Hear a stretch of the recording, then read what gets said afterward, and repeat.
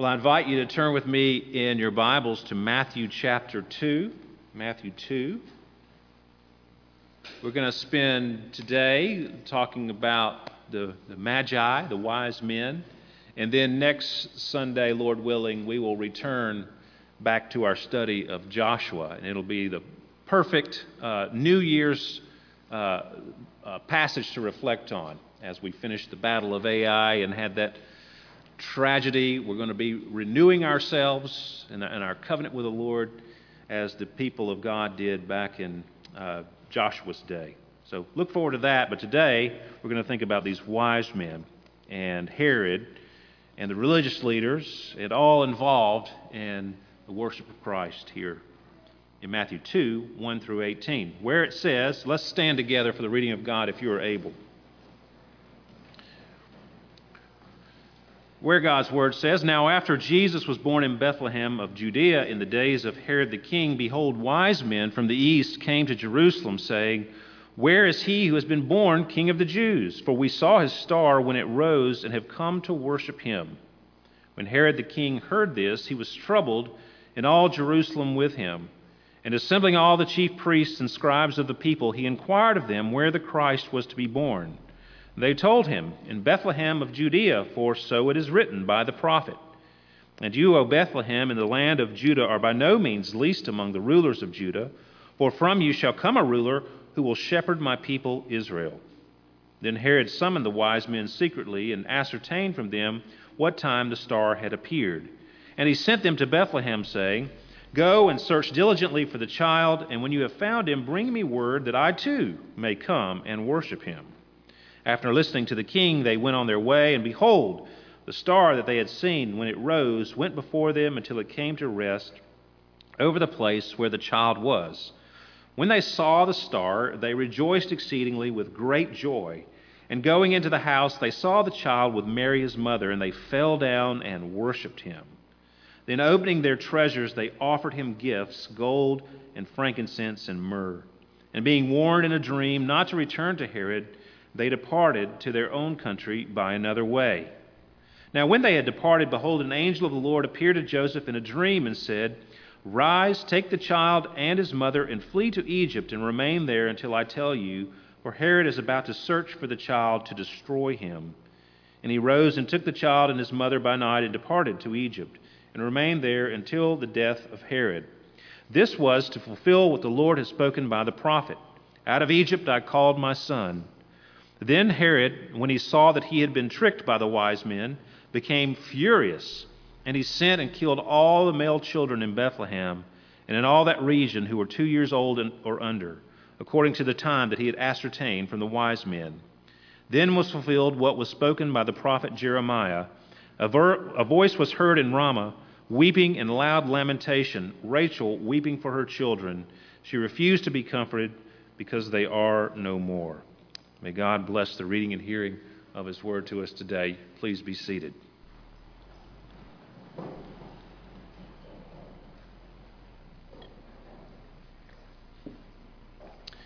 Well, if you are following the church calendar, today is the second day of the 12 days of Christmas that run all the way to January 5th. And I know Presbyterians don't historically invest a lot into the church calendar, so it may be foreign to some of you. So that's why we sing about the 12 days of Christmas. The evening of January 5th is referred to in some countries as Twelfth Night.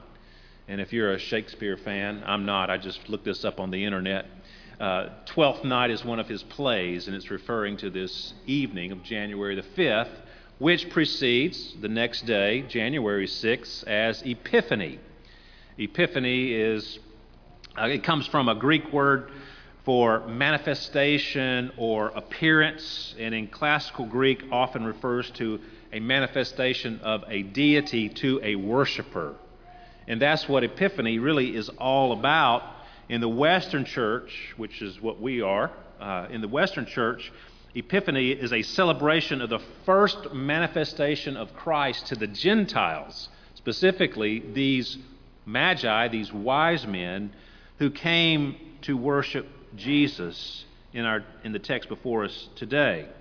So today we're celebrating Epiphany 10 days early. So if you're a really church calendar enthusiast, please forgive me.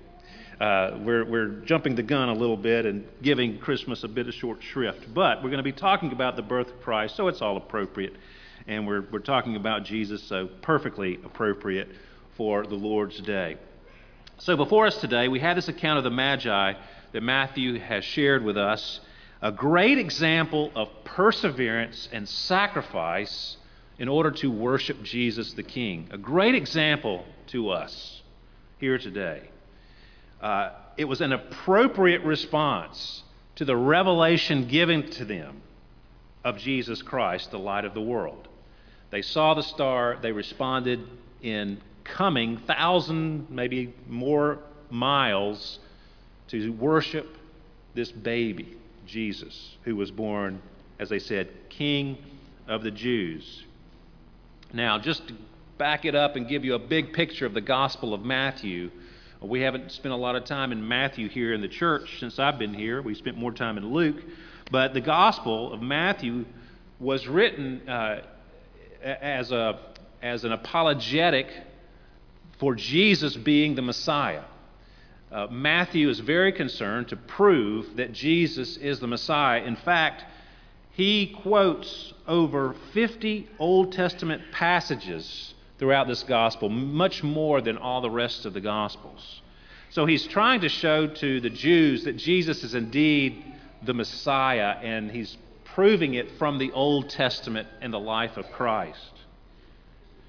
In fact, he quotes 3 Old Testament in just the 18 verses we just read. 3 Old Testament passages in the 18 verses we just read.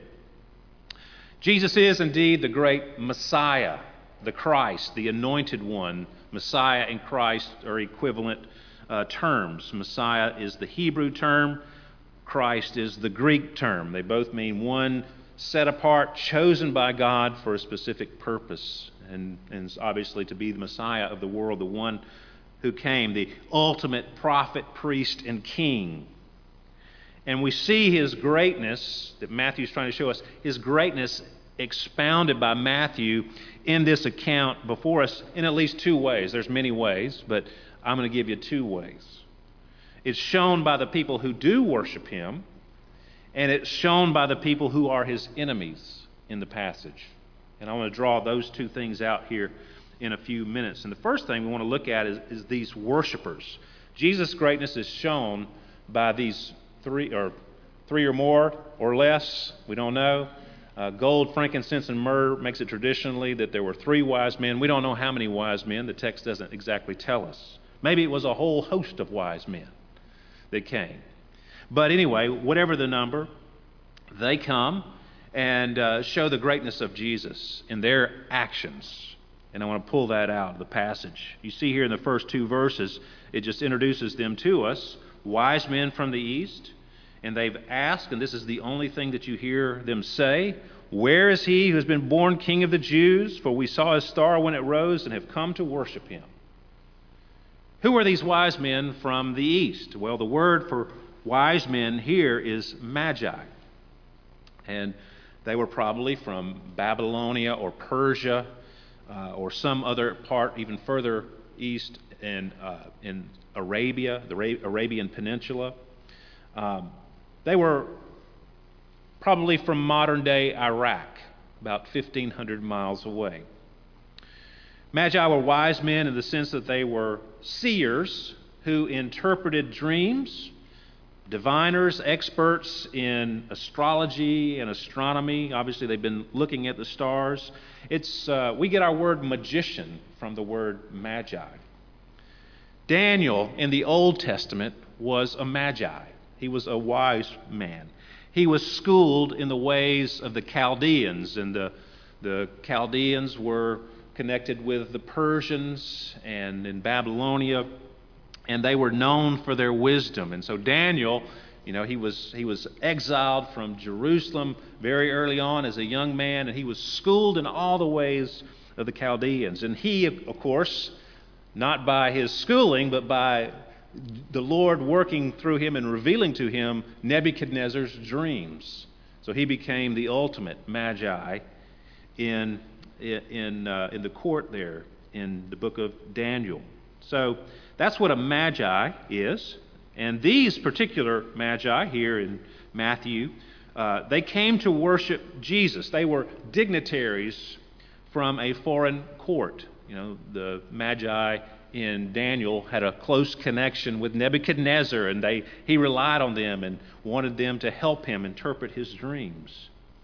And when they arrived in Jerusalem, it caused a stir, according to verse 3. They were Gentiles, not Jews, but through their study of the stars, they discover that a great king has been born. Psalm 19 tells us that the heavens declare the glory of God. And they saw it there, and they rightly interpreted. They looked to the heavens, and they rightly discerned what God revealed to them there. And they travel thousands of miles following the star to pay homage to this one whom, as they say, has been born King of the Jews. Not has been born to become King of the Jews, but has been born King of the Jews.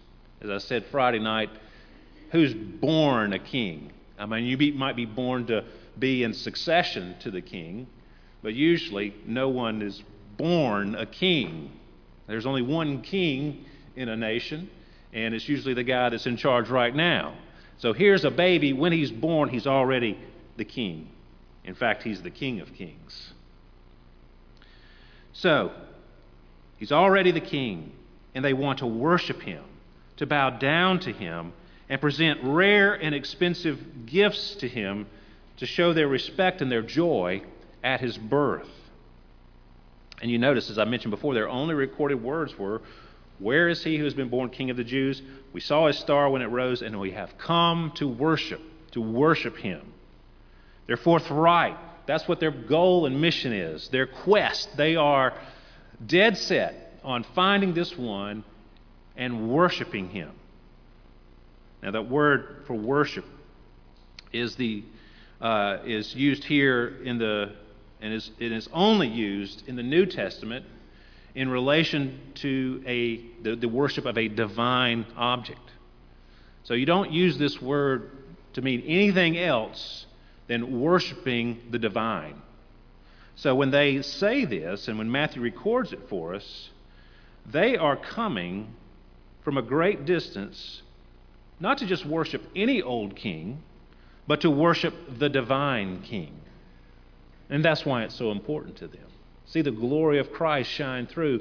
He is the divine king who has revealed himself to these wise men, and they're doing everything they can to come and bow down before him. That word also has as a physical element, the word worship here, it means to prostrate yourself before someone in order to lift them up and exalt them above yourself, to put yourself in a posture that you are before greatness and you need to bow down. And that's what these guys were doing. They were coming to bow down to a baby in a manger. Well, he was in a house by this point. But to a baby, and to present him exotic, expensive gifts of gold, frankincense, and myrrh. They're taking this very seriously, because it's not like when you travel in those days that you're going to stop at Holiday Inn Express along the way and get a rest. You know, you're coming 1,500 miles plus, probably on camels and other beasts of burden. You got to have feed, you got to have help, you got to find places to stay. They went to a lot of trouble to come worship a baby. And they're only following a star to do it. So they have gone to great lengths in order to worship Jesus Christ. And that just shows the glory of Christ, that he's worthy of their worship. You know, it's kind of a cliche now that people put wise men still seek him. It's true. Wise men still seek him. If you're wise, you will follow their example. But in our story here, they've lost the trail. They have supposed, of course, that the new king, if he's the king of the Jews, he would be born in Jerusalem. So they go to Jerusalem looking for this king, using logic. But alas, he's not there. So they continue on their way. And you'll notice that after their interview with Herod, after they had lost the trail, the star reappears, and it says that they rejoiced exceedingly with great joy. I guess they broke out in their happy dance when they saw that star again. And they were, love the way that Matthew expresses it. They rejoiced exceedingly with great joy.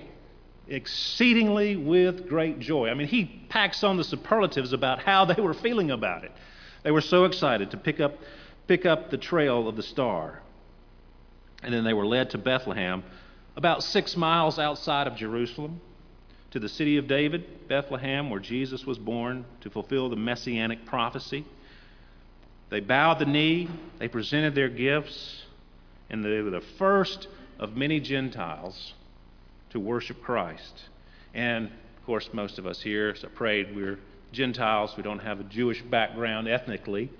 And so we can rejoice that the Lord revealed himself to these Gentiles, strangers, as Sarah's saying at the beginning.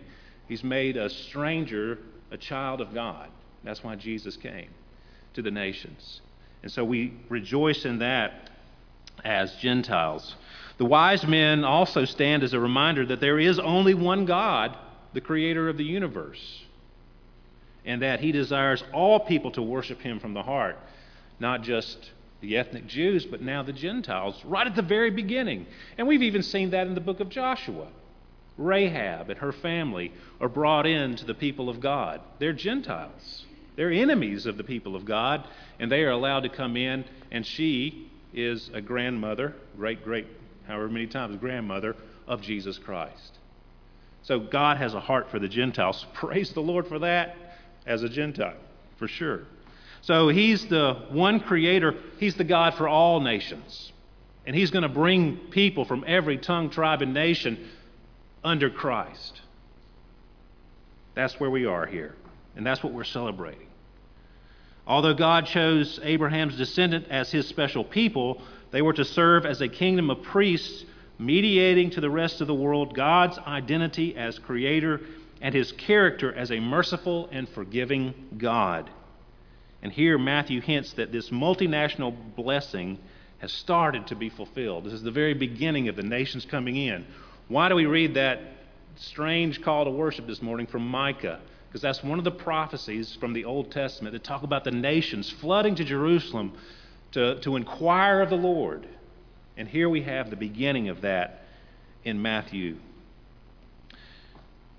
Well, worship is the most important thing that's going on here. These men understood that this baby Jesus was of the greatest importance before he actually did anything at all. I mean, he's just a baby. What's he going to do? I mean, we see the baby here, helpless, small, needing his mother's full attention. And here they are coming to worship this baby. And he hasn't even done anything. They spared no effort. I mean, it took a couple of years. You know, the reason that Herod kills everybody 2 years and under, it's the timeline. Jesus is a toddler at this point. And so it's taken them a long time. They saw the star. They've been traveling, 1,500 plus miles. It takes time in those days on horseback, camelback, whatever it might be. So they've taken the time and the expense, and they bring even great gifts along with the expense of just traveling that far because they want to worship Jesus, and they're doing it just by the light of one star in the sky. That one star is guiding them and compelling them to go worship the one that it is shining the light upon. Well, what about us? We have so much more light, don't we? We have the light of the gospel. We have God's word written down for us. We have all this information. We have all that Christ did do. I mean, they didn't have a Jesus that had done anything yet.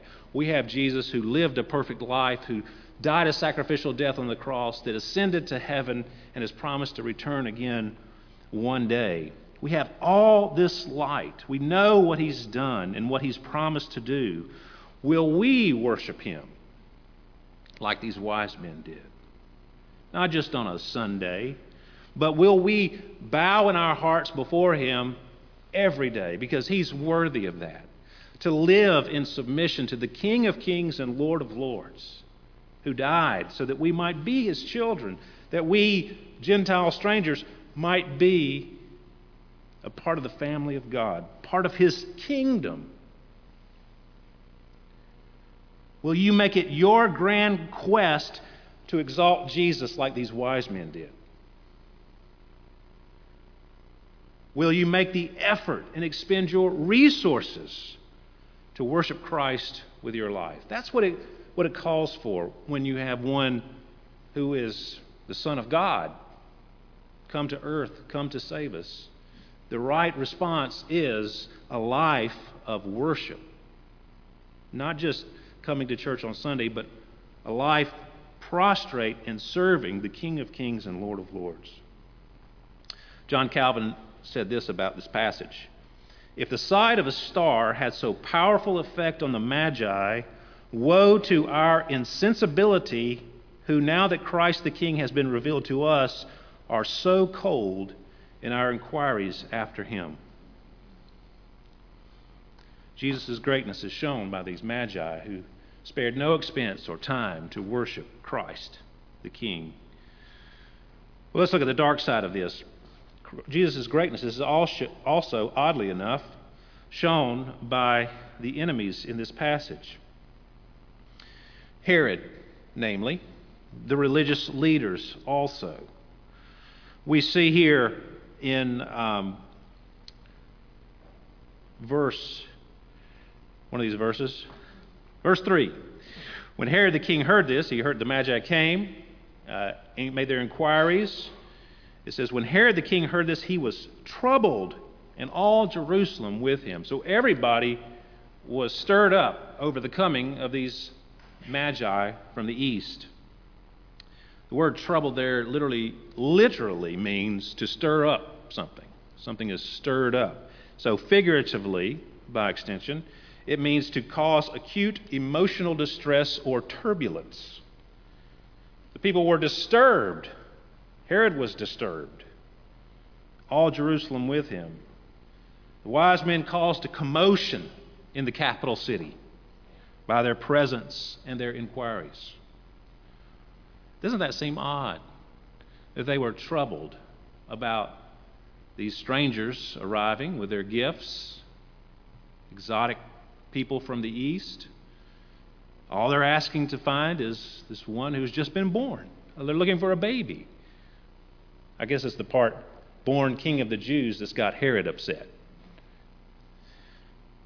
So all of Jerusalem is stirred up and disturbed about these people coming. The religious leaders, they point out when Herod asked them, where is this one to be born? And they say, in Bethlehem, according to the prophecy, Micah. And they were right on, dead on. But not one of them took the effort to go 6 miles to check it out. These men have come into Jerusalem, and everybody's aware of it and all stirred up about it. They've come 1,500 plus miles to worship this baby, and they are talking about, yes, the Messiah is supposed to be born in Bethlehem. Well, they're 5.8 miles from Bethlehem, and yet they don't take the trouble to find out if the Messiah that has been prophesied for thousands of years has actually been born. They don't even investigate it at all.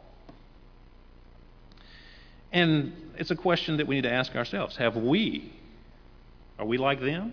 Have we taken the trouble to investigate Jesus Christ, especially now that we know so much more about Him? I mean, this was just a baby being born, but now we have the single most important person who's ever lived and who's had a greater influence over the entire earth. I mean, just look at we're just talking historically speaking. Jesus Christ has made more of a difference in the world just by His life and the results of His life, the church and all the history behind it. I mean, name another individual who has had the impact on the earth and the history of the earth than Jesus Christ. Just by that fact alone, you should investigate it. People are skeptical. They dismiss Jesus. A lot of people have never even considered Jesus. Why would you not take the time to investigate and look deeply into Jesus? Because if he is who he says he was, and if he did what the Bible says he did, then there's nothing more important than seeking him, to making inquiries about him. And here we have religious leaders not even willing to go 6 miles down the road to check it out, to see if it's true or not. What a shame. It should stir us up to find out the truth and to really seek and inquire. The wise men were looking at the sky, looking for signs, diligently searching, and here they have something revealed to them that is so great, and they take every effort, spare no expense to go find out. And then there was some people who had the scriptures, knew the prophecies, yet did not go look. Is it true of us as well? We sit in church, we go through the motions. Are we really seeking the Lord? Are we really inquiring and seeking to learn about him and the significance of who he is and to worship him rightly like the Magi? And then you have Herod. Herod the Great. He was the king of Judea, placed there by the Romans. He wasn't ethnically Jewish, so he would probably have thought of himself as king of the Jews. He did practice the Jewish religion. He doesn't know that the Messiah is going to be born in Bethlehem, so he obviously didn't wrestle with it a whole lot. And his life obviously didn't show it as well. His father was an Edomite. That's a descendant of Esau, so he wasn't of the line of Jacob. His mother was from an ancient Arab people, the Nabateans, and so Herod was an Arab. He was raised Jewish. He has a reputation as a great builder. He built a temple in Jerusalem, famous for that. Many other projects around Jerusalem and their surrounding regions. And he kept peace at any cost. He was a tyrant to that end. And nobody liked him who was under his rule. And just by reading the passage before us, you can see why. That he would just go murder a bunch of 2-year-olds and under. He put to death one of his wives and several sons because they didn't serve his purposes. And Caesar Augustus said of him, "It is better to be Herod's pig than Herod's son." And in the language, pig and son are similar words, so it was a play on words. Better to be Herod's pig than Herod's son. Well, some of them did survive. I'll tell you about that in a minute. He was not popular with the people, as I said, because of his tyranny. And of course, we see him murdering the children in and around Bethlehem, 2 years old and younger. But he was more than just a jealous king seeking to preserve his power and place by a baby that he thought was maybe a threat to him. He was truly an agent of Satan, seeking to destroy Christ and his church. Herod the Great, he was trying to destroy Jesus. That's what he was doing. Now, there's several Herods in the New Testament. He's not the only one. They're all of his line. Herod Antipas was the Herod who had John the Baptist beheaded. Great guy. Sarcasm intended. And he was just doing that to save face at a party because he kind of liked John the Baptist, or at least liked to talk to him. And he was also, Herod Antipas, one of his sons, was the Herod to whom Jesus was sent by Pontius Pilate. And Jesus would not speak to him, would not respond to his questions. So he treated Jesus with contempt and mocked him in league with Pontius Pilate. And then in the book of Acts, you have Herod Agrippa, another jewel in the line. He was a great-grandson of Herod the Great. Herod Agrippa had the Apostle James murdered. and he was trying to kill Peter as well. He had Peter imprisoned and was seeking to destroy him. They were all set out in that line to snuff out Jesus and his church. And because of that, they are agents of Satan, agents of the red dragon that we read about in Revelation chapter 12, verses 1 through 6, where it says, "A great sign appeared in heaven, a woman clothed with the sun, with the moon under her feet, and on her head a crown of 12 stars. She was pregnant and was crying out in birth pains and in the agony of giving birth. And another sign appeared in heaven. Behold, a great red dragon with 7 heads and 10 horns, and on his head 7 diadems. His tail swept down a third of the stars of heaven and cast them to the earth. And the dragon stood before the woman who was about to give birth, so that when she bore her child, he might devour it. She gave birth to a male child, one who is to rule all the nations with a rod of iron. But her child was caught up to God and to his throne. And the woman fled into the wilderness, where she has a place prepared by God, in which she is to be nourished for 1,260 days." Well, all that figurative imagery that we see here is a picture of the woman, is a picture of the church or the people of God throughout the ages. And then this child being born is Jesus. He was born out of the people of God. He took on human flesh and became part of the people of God. He was born as part of the people of God. And the enemies of Satan, Herod, his followers, and all who are against Christ and his church are seeking to destroy it. But the Lord in his providence has preserved his church. But it just is a reiteration of what Paul said in Ephesians 6:12. We do not wrestle against flesh and blood, but against the rulers, against the authorities, against the cosmic powers over this present darkness, against the spiritual forces of evil in the heavenly places. See, this is not just a jealous king seeking to snuff out a local rival. This is a cosmic battle of good versus evil, of God and his people against Satan and his minions. And that's how important Jesus' coming was. Satan had his representative there trying to snuff it out, but he can't, because God has promised, "I will build my church, and the gates of hell will not prevail against it." And Jesus, of course, is the King of kings and Lord of lords, and no one can stop him. Satan can't. He's defeated. That's how great Jesus is, we see here. These wise men saw the light, and they responded appropriately. The forces of evil saw the light, and they wanted to snuff it out, but they could not, and they will not. So, in this Epiphany season, where the light is shining forth, the light of the gospel is shining forth, how will you respond? Will you respond with the right worship, bowing yourself before the King of kings and Lord of lords, seeking him out, inquiring of him, giving your time, your resources, your life to him? And in response to you, he will welcome you in and bring you into his family, make you his child. Well, that's what we celebrate. If you know that today, we can rejoice for what the Lord has done for us. But if not, if you're a skeptic, or if you've dismissed Jesus or not taken it very seriously, I want to challenge you today to seek Jesus out. Anyone who calls upon his name, he will never cast out. He will welcome you in. Anyone who calls upon him will be saved. He is the Messiah, the King of kings and Lord of lords, who's come to be the Lamb of God who takes away the sin of the world. He's the only hope, the only light.